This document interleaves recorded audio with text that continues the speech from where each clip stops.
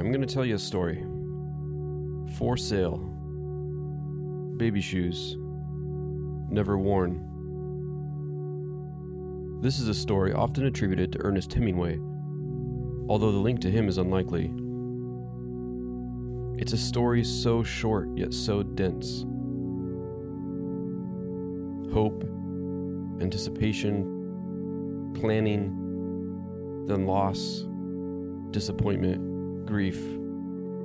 These are universally human experiences, and maybe that's what makes a good story, its universal resonance. As Neil Gaiman said, stories are good lies that say true things. But what is the difference between a story and a myth? Are these just synonyms for the same thing? Why does the difference matter? Is one more suited to universal truth than the other? Why should we care? What are the myths that animate our beliefs and our behaviors? Has the canon been sealed? Are our myths inherited? Or can we make our own? That's a long list of questions, and we're not going to answer all of them in this episode. But they are important questions nonetheless. They're important because, whether we are aware of it or not, stories shape us. It's our collective and shared mythology that society runs on. The American dream, for example, is a socio-cultural mythology that animates Americans. Think about how many decisions we've made in our lives that have been informed by this myth, who we've surrounded ourselves by, whether or not we've pursued a college education, our notions of ownership and home buying, the green suburban lawn and the corner office. These are both ideas in our social psyche that are tethered to the myth of the American dream. Each culture has these myths. Culture cannot exist without them. This includes the culture of design, and that's what we're going to explore today. I'm Joel Ferris. Welcome to The Fuzz, a podcast exploring intuitive curiosities. Yes, today we're talking to Alonso Toledo. Alonso sits in our San Francisco office. He's a strategy director for the Northwest region. But more than that, Alonso is an expert in mythology and has a newsletter called, I forgot, shit. It's called Applied Mythology. Okay, let me redo that. It's okay. Is it? Can you say it's a Substack or is it just a As a newsletter? Substack I mean, newsletter. will people understand that? Yeah. Okay. Great to have you. Thanks for hanging out with us and talking about this stuff. Hey, thank you, Caroline and Joel. Very happy to be invited to speak. It's always a pleasure for me to speak about mythology, and it's not so much on the sort of anecdotal side of, fun fact, this is what myths say, but there's a lot of lessons learned from mythology that directly apply to storytelling and to our own interpretation of the world, which I think is oddly relevant to the work that we do sort of both at Gensler and outside it. So happy to talk about this and kind of jump into the rabbit hole together. Yeah. Let's start there. I mean, say more about why myths matter and how are myths and story connected to what we do as creatives? Can we even step back a little bit and give like a one-on-one on mythology itself? Because I think a lot of us have different understandings on mythology, and the typical one we associate with is Greek mythology, and it goes way beyond that. So mythology for dummies 101. Yes. Can we start there and go into creativity? That's a good place to start. And just as a caveat, I'd say that, thank you for presenting me as an expert in mythology. I want to sort of limit that just to keep things honest, to say that I consider myself well versed in Greek and Arthurian mythology, which is where I draw most of my references from. But mythology is, I mean, one of the great things about mythology is how universal it is. And a lot of the studies done around mythology that mainly come from anthropology all have to do with how to systematize the recurring patterns that happened in myths. And one of the great things about it is to see how those patterns emerge constantly from cultures that are completely separate. And you'll find like universal floods. You'll find, the same kind of stereotypes of the angry gods, or, the creation of man, the cosmogenesis, the apocalypse, the ending of all things.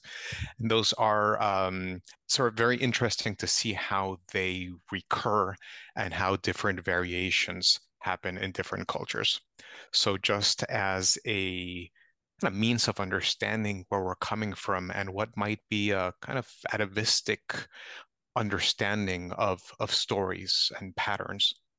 It's a great, they're just great references to have. I'll say that, as part of our Mythology 101 course, it's difficult to talk it without mentioning Joseph Campbell, who is perhaps the best known figure that popularized mythology around 1950, more or less, when he writes a book called The Heroes of a Thousand Faces. And what he does is he explains a sort of universal or universalist approach to understanding myth.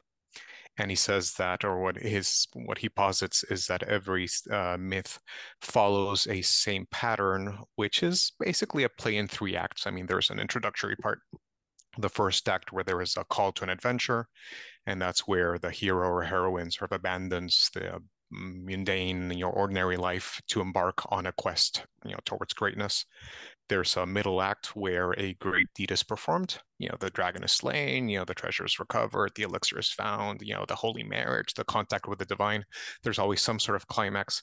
And then there's a third act, sort of denouement, where the hero goes back to the place where he started, only he's transformed. He or she is transformed. And this is part of our sort of understanding, or a popular understanding, of how myths work. And one of the greatest fans of Campbell was George Lucas, and you'll find that same story structure is repeated throughout the Star Wars movies. And you have a lot of Hollywood writers that use that, and who actively give courses on how to write for movies or for television with Campbell's vision of this sort of universal approach, which he calls a hero's journey. Personally speaking, Joseph Campbell was like a father figure to me, because I kind of grew up with this love and respect for mythology coming through his lens. And following every good mythological pattern, the father figure eventually needs to turn into parasite. And I came to absolutely reject everything that Campbell says. And I have a completely different approach to understanding myths, but that owes a lot to that first structure that he lays out. And maybe connecting this with, the original question of, why do myths matter? I think that at the core of every, great myth is this capacity to separate the mundane from the extraordinary. The more things scale up, the more ambitions scale up, the more, the desires scale up in real life, the more attuned they are, or the more they can connect to how that same pattern has played out in mythology. And I think that that's one of the sort of the great reasons why we should pay attention to this. And, whereas, with Campbell, when he talks about this kind of three act structured myth, my own taxonomy for looking at this, or for understanding mythology, is that at the very core of it, what we find is a desire. There is, desire drives myth, and every, extraordinary desire, be it a thirst for power, for immortality, to avoid prophecies, to seek honor, to, marry the most beautiful woman in the world, or, before you say that's chauvinistic, it also works the other way around. It's like, to get, the bravest knight in the world. Those desires, when they reach this peak of intensity, then they fit well, or they trigger the creation of myths. And that's why there are areas in our everyday life that are automatically attuned to that. That's why I find that politics are very mythological, because there is this sort of thirst to govern and to have power that dialogues at that level. That's why, for instance, urbanism, I think, has a great potential for mythology, because it's, hey, you want to design a city, you want to build the reality for a lot of people. I think design has a potential for mythology as well, as long as it's framed, if it's framed correctly. So to kind of just recap a bit, it sounds like, and tell me if I'm wrong, mythology is a container for a pattern that we see, and that pattern can be tied to human behavior or a set of variables in a system or a relationship between two entities or systems, whether it's humans and nature or it's whatever. Is that a fair summation? So, for example, mythology in my mind, I often understand as a way of either ascribing meaning to an experience that we don't fully understand, or a way of uh, bottling and vesseling knowledge and learning to pass on to another group, or to scale that bottling and learning, that vesseling and learning. What's your thoughts on that? I mean, I challenge that it's about finding meaning. I think it's more about, because a lot of myths are not going to say random, but they're not moralistic in the sense that, oh, this happens because this outcome, and that's the Right, sort of happy ending to it. right, I'd say right. it's more about finding familiarity and making the sort of potential outcomes of stories be just familiar to us. It's like, okay, well, we understand that, if you see, and to kind of tie it with the idea of, why are politics so mythological? It's like, okay, well, there are so many sort of mythological figures of different rulers or different attempts of, consolidating power and then losing it, that it allows us to kind of forecast what those patterns of behaviors are and what those outcomes will be.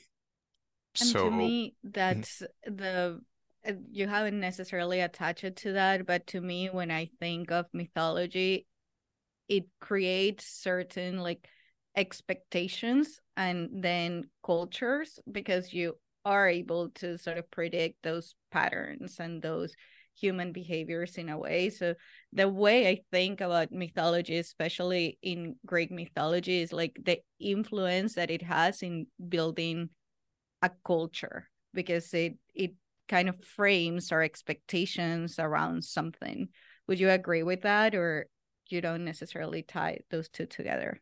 I do, and actually I do, and I would add to that that mythology is very mimetic, in the sense that, today with, how we communicate ourselves through memes, which is almost kind of going back to ancient Egypt, it's just a hieroglyphs. I mean, we'll just kind of see, two Mm-hmm. Spider-Men pointing at each other. It's like, okay, and we already understand what that is about. There's already a contained context, or there's a code in the image. That same thing happens with mythology. If you see a figure, like imagine a meme or the hashtag. There's something I use a lot in my applied mythology Substack. We have a hashtag of, say, the Mad King. It's like, okay, well, that is already that hashtag, that meme of mythology already implies part of a story.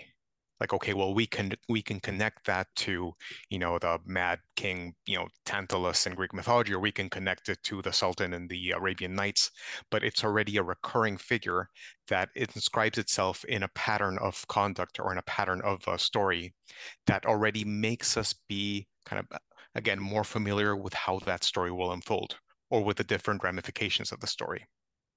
And maybe to explain this a little bit better, I'd say that, before I presented, the desire as the core, sort of the prime mover of a myth.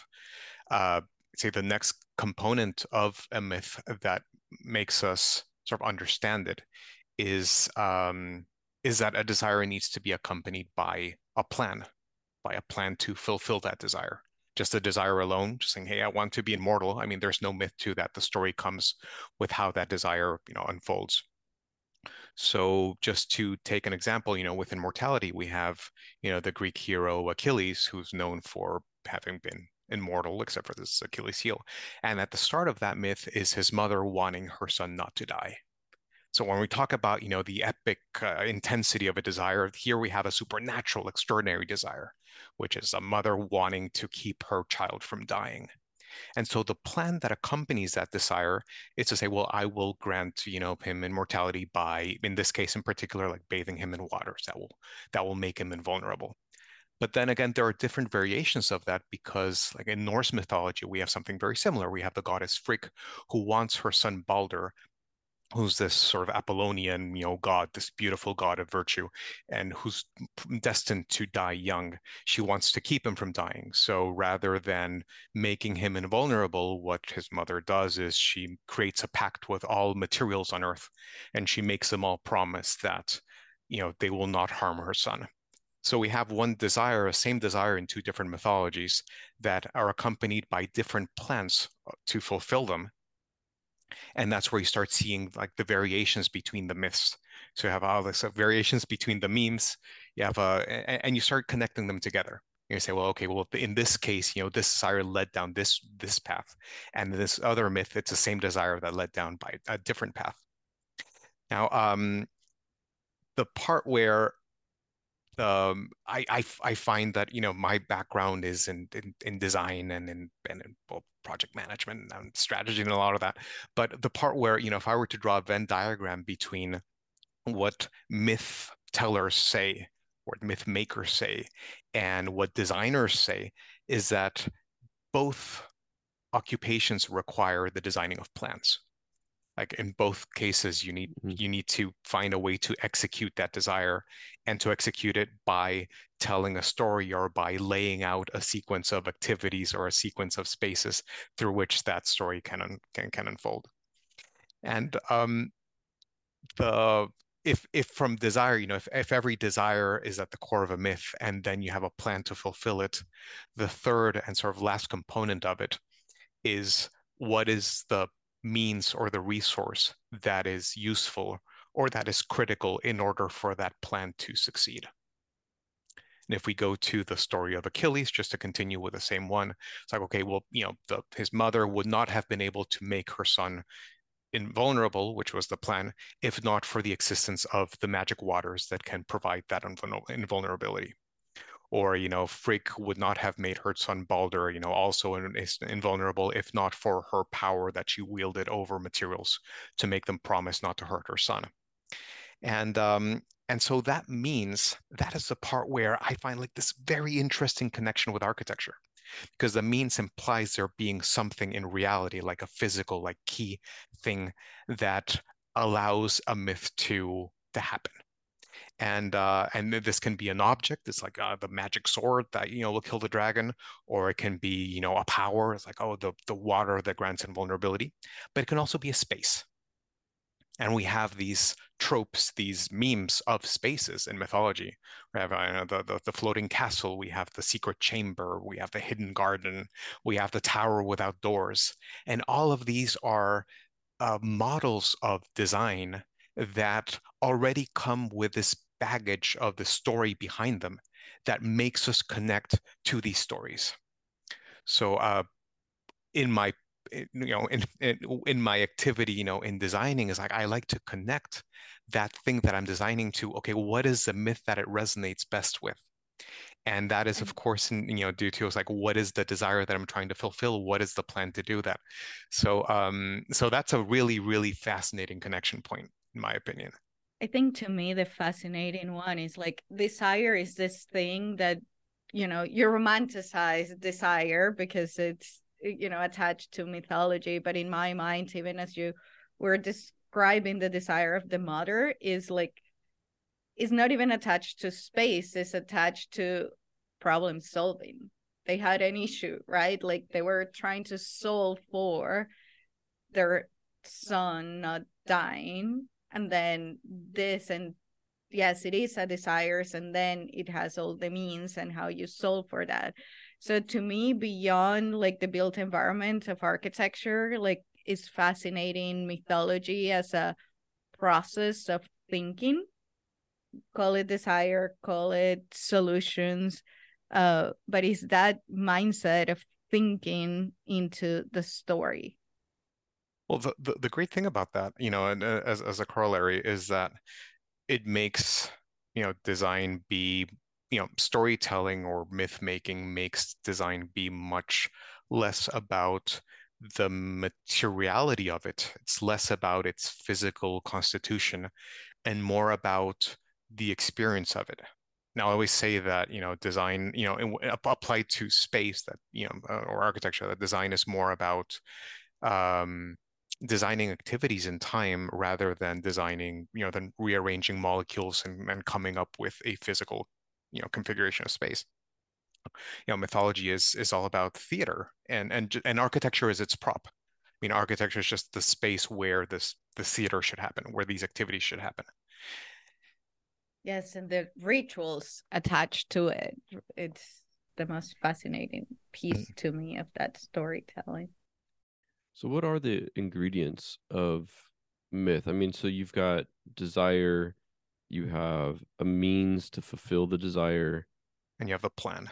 And you have the plan. Yes. And so those are the three big ingredients of mythology. Yes.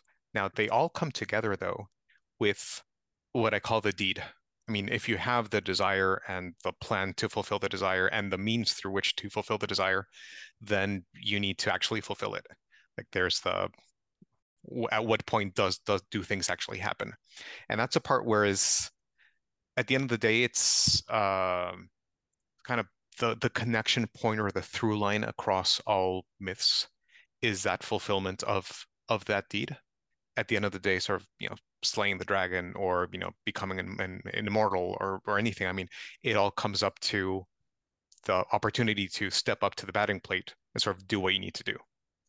And that's the part, that's the sort of, to me, the correct framing of experience in space. Like, what is that extraordinary experience that is aligned with that desire, and that all of the space around you has been designed to fulfill. And so, we often refer to, the experiences in space as things which are important, but somewhat, mundane. And I want to see it as, one of the things that, all three of us do on our day-to-day basis, which is to think about, the future of work. So, okay, well, we're going to create meaningful experiences in offices, for people to experience collaboration that they can't do, remotely. It's like, yes, I mean, that happens. But then what is that peak activity? What is that sort of peak mythological deed that can also happen in an office? And that sort of frames the question in a different way.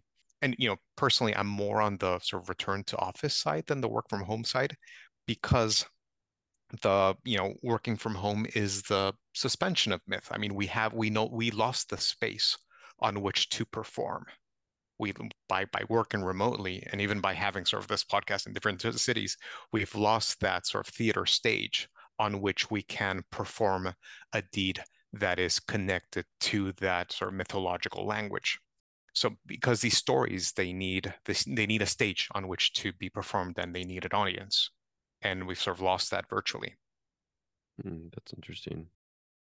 So you don't think that there can be distributed stages that are connected virtually? I mean, I think there are limitations to, I mean, just as, as a space can be a means and a myth. I mean, not all myths require a space.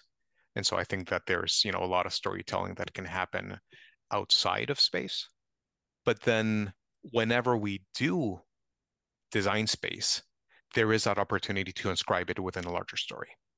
I think that's my point. It's not exclusive, but it's a missed opportunity if it's not seen that way. Right. What about myth as, I mean, I think about just the idea that mythology is a way that we understand ourselves, and it's the way that we make sense of our own lives, right? So you could say, I have a desire, and that desire is to achieve this kind of whether it's economic security or it's a relationship or it's some other outcome like buying a home or getting into a good school or getting the next promotion, right? Whatever that desire is. And so we construct a path to getting there, and the means of achieving, and I forget the word that you used or the phrase that you used for that thing, the mythological sword or whatever it is that that achieves the thing. Yeah, the means. And it seems like mythology kind of is in everything in that sense, right? Like we can't make sense of our lives and of reality without some story structure to some degree. Um, and then there's stories embedded in stories embedded in stories, right? So it's Mhm. like my personal mythology is embedded in the mythology of my team, which is embedded in the mythology of a larger organization, which is embedded in the mythology of a particular social context, right? Which is, how I don't know how big you want to go, but can you speak to the relationship between mythologies? And is there a kind of co-informing relationship, or what's the nature and characteristics of that relationship? Sure. I'd say, I would disagree at the with the beginning of this, and that's that, our actions are all sort of connected to mythology. I'd say that some of our actions are. And let me just sort of double down in saying that mythology is what separates the extraordinary and the epic from the mundane. So Mm. if you're saying that, well, I have my mythology of how I brush my teeth in the morning, well, I think we're misusing the term mythology. But if I have a, desire to, to build a house, and the story through which I, buy my house or I build it is like, okay, that there's a potential there. And if it's a, it's like, oh, well, I've always wanted to be a homeowner and I just saved up money for 20 years and I was able to buy a house, that's nice. But if you say, hey, I built this house myself because I wanted to live at the peak of the mountain because I want to see the city, from this way. I mean, if there is that connection of saying, well, this is a desire that is extraordinary. It's not just a house. It has to be this type of house, and it has to be in this location. It has to be by this time. Then the myth starts building up. So the more extraordinary the desire is, the more you connect to myth. And the more, and once you dive into that, the more that you find that that myth is inscribed within other myths or resonates with other myths. And because then you find, I know you want to build a house on the top of a mountain, and that's your peak desire. And then, it turns out that, in your quest to build that house, you find your, magical helper who is the general contractor who also has his own mythology because you find the one that's always wanted to build a house on the top of a mountain, by this, and then your myth starts resonating with other people's myths. But it only happens when you reach that level in the first place. Everything else, I think that myths are a reminder for us that that level of intensity exists. Otherwise, it's just sort of brushing our teeth. And the way in which those sort of myths kind of bounce off each other that you mentioned at the end, how they're inscribed within each other, and there's like these sort of Russian dolls of myths. I see it as a cyclical pattern of myths where it's not so much that they're inscribed or circumscribed, but it's just that mythology is always kind of like a pendulum that's always sort of doing things only to undo them. And this is perhaps um, the part that I defend most about how to read myths. And that's that there are no myths that just start with, once upon a time and then they end with, they lived happily ever after. That's a sort of rom-com version of mythology. Myths are these sort of, the more interesting myths are the ones that are, these long sagas where things constantly get done only to then get undone, only to then get sort of redone. If we just talk about Achilles, kind of going back to him, it's like, okay, well, his mother goes into all these, great efforts to make him immortal. And obviously the story doesn't end there. I mean, if you have this, this warrior that's immortal, then what could be a greater myth than to make immortal than to now have to kill the one that's immortal? So then all these efforts to make the person immortal are now sort of countered by the Trojan War and how, oh, yes, he was immortal, but he had one weak spot. And it just so happens that he gets shot there. It's like, then he becomes, and then he dies. So how do you kill, creating the immortal warrior triggers the myth of how to kill the immortal warrior. And then it's like, okay, well, how do we recover him? It's like, and then Odysseus goes to the underworld to consult with the ghost of Achilles. It's like, okay, how do you sort of bring him back to life? And you see these constant, back and forth with that. And sometimes they get, to this ridiculous level of like, make up your mind. It's like, oh, well, there's, the sword that needs to be forged to kill the dragon. And the sword breaks. And then the hero's son, reforges the sword. And then it breaks again. And then it gets reforged. And so there's this constant sort of back and forth between myths that evolve storytelling from the Campbell's three-act play, the call to adventure, the performing of the deed, and then the return, home, to this, okay, well, the actions that take place, that start in the myth are a consequence of a previous action or something that was established that needs to get challenged. And then, by the end of this, okay, we'll have gone this far into the myth. And maybe as designers, we will have gone this far into creating a design. But then, what is the next chapter in the story of this design? Well, it's going to be that it breaks. And knowing that, knowing the finitude of what we do and leaving the invitation open for sort of the next generation to undo what we've done is something that is just great about design. I mean, it's the hubris of saying that, well, we're just going to do something and that's going to be forever, and everybody lived happily ever after is great. I mean, it calls for it to be challenged. I That's why I kind of hate it when people build stories around design and saying, well, it's like, well, this happened, a client wanted this, and then we did this, and then they lived happily ever after. It's like, no, I mean, it should be, it's like, okay, well, there was this thing that was done before, and then it was challenged, and then it was completely flipped around, and it was done this, and that is left now as an open challenge for sort of the next people to go and to prove us wrong. And we'll be right until we're proven wrong. Yeah, it doesn't have like a clean beginning and an end necessarily. I think when you were describing like how the level of intensity and cyclical and kind of responsive to other quests, and you mentioned in the beginning like politics are very mythological. Like to me, that was describing exactly what politics are. And I'm not going to get into politics right now, but I will get into something else that you mentioned that I'm very curious about your answer. You mentioned like urbanism as being mythological and cities and separating this like extraordinary from the mundane. And to me, cities are this like organisms that have cycles and keep reinventing themselves. What is like your saga of a city? What is like that city that is so mythological to you that it becomes extraordinary? Well, the conception of the city itself is something that I think is often like too sugar-coated.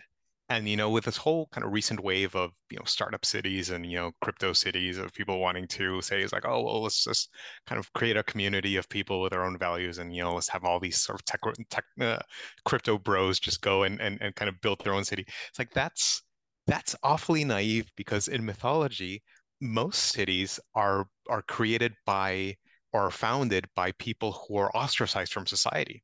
Like in mythology, I'll say like who's the first urbanist? Who's the first founder of a city? It's Cain.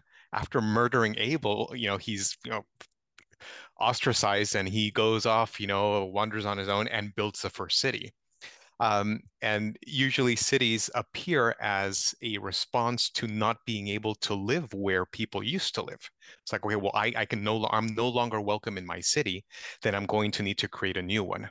And it is a political gesture of saying, well, I will no longer abide by the rules or the laws of where I was coming from. I will create the territory in which to create my own rules. So there is um, this darkness to the creation of a city where founders are either sort of conquerors or they're despots or they're criminals, and I think that's a great thing to embrace and say, well, this is a city is a gesture of rejection of our status quo, saying I'm not happy with the city where we are right now. Now I'll create a city of my own. It's like, wow, that's awfully ambitious. And so to me, and it's not here. I'm sort of generalizing because there are different sort of patterns of creating cities, but that is one of the most recurring ones. Like that's one of the sort of city building memes that we would find in mythology. Is like, oh, the criminal that builds his own city because he's no longer welcome in his own city, and just knowing that that pattern exists, like, okay, well, it can allow us to sort of frame things differently, and not to. And this is not an invitation for real estate developers to sort of tag themselves as criminals at all, but to sort of understand that there is this, again, this sort of peak desire of rejection and wanting to reinvent reality, of create a whole new environment, of rejecting nature and saying, well, I'm not going to live on a tree. I'm going to reshape the environment as it is in order to provide a space for my new laws to to be applied to. And just the level of ambition to that just gives a completely different story to initiatives for urbanism. Again, I don't want to pigeonhole things in that way, but I'm just throwing that out as an example of how mythology or mythological thinking can resonate with city building or with city design. Yeah, it's also like so attached to that sense of place that you talked about earlier. And yeah, now that I think about it, there are so many desires to create cities in different worlds. Like, yes, now we have the metaverse and virtual worlds, and in gaming. um I never necessarily thought about mythology and cities as organisms, but that's fascinating. The whole, meta getting into the metaverse thing, I think is directly applicable to this. Now you have, the team behind Meta that is voicing a rejection, tacitly, obviously not as in an aggressive way, but saying, hey, there is this whole universe to be created, and we're going to create it. And by being the first ones there, I mean, they rebranded themselves as Meta. So just to be the first ones to say, well, I will appropriate the name and I will be the first one to create this is an ambition of mythological proportions. I mean, and in a completely sort of amoral way, it's like, oh no, this is not, the happy ending or, the criminal urbanist. It's like, no, this is just that sort of peak desire that definitely speaks to mythology. And so there is a great story to tell there. And I sometimes sort of look at these things and I'm saying, well, should they have, a mythographer on their, consulting team, on their advisory team to just help tell the story within those patterns that make it familiar, that make it recognizable or not? I think about that in politics a lot. And I also don't want to get into politics, but I do feel that politicians should have mythographers in their, in their team, just to make sure that they're kind of sort of nudging things in just the right way so that it connects with those stories. Alonso, this has been a really interesting conversation. Can you leave us with like the question that people should be reflecting on as they're considering mythology and how it applies to their work? I'd say the question that I try to apply to any form of design work is to always, start by asking what is that peak desire? And it sometimes can get very uncomfortable because you need to gently separate a normal desire from a peak desire. And it can also get uncomfortable because not everybody has a peak desire. Just that we're not all sort of built that way. And that's where mythology usually helps because it triggers the imagination and makes people sort of understand that and connect with that value, with that extraordinary value of the peak desire. It's like if you want to, yes, the bathroom can be used to brush your teeth, but what else? What is that absolute desire that will make you fulfilled in that space? And that's a starting point to design, to tell any story, to build anything. Um, there's I've been doing a lot of programming lately, and I always use it as an example. Here I'm straying a little bit off, but off subject, but I sure this is relevant. There's when you're planning a building, you'll usually get a list of how many spaces it should have. You're building a school. It's like, okay, how many classrooms? There's an auditorium. There's this and that. But if you look back at your own experience of how you've used the space before, and you find like what is the space that I found that is most connected to my memories, or that most sort of helped me become the person that you are, the person or the space where you had the most memorable activity there, then you'll usually find it's not any of the spaces that would usually make a program. And just to think about a school, it's like, okay, well, imagine your programming school is like, okay, well, you need like 20 classrooms of this and this, and you need a, sports field and a basketball court or whatever. It's like, okay, but look back at your schooling experience. are there any memorable classrooms? Did the classrooms help you become the person that you are right now? And to me, it wasn't any of that. It was, the space that I remember most is the space up in the back of the gym where I had my first fist fight with somebody else. Like, and that's where I became a man. It's like I beat up the school bully, or I got beat up. I can't remember conveniently. But like, and so understanding that that space is the one that has the biggest impact on the theater of our lives. That is like a sort of a peak experience. Like, what is it? Key memory unlocked is like, okay, that's like one of the highlights of my life.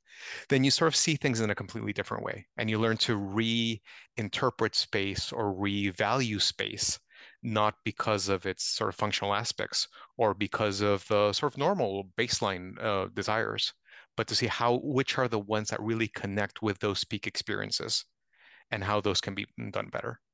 So that's a kind of long answer to your question about what to ask. Yeah. Cool. Love that. Thank you, Alonso. Appreciate your time. Thank you, Alonso. This has been an extraordinary conversation, not a mundane one.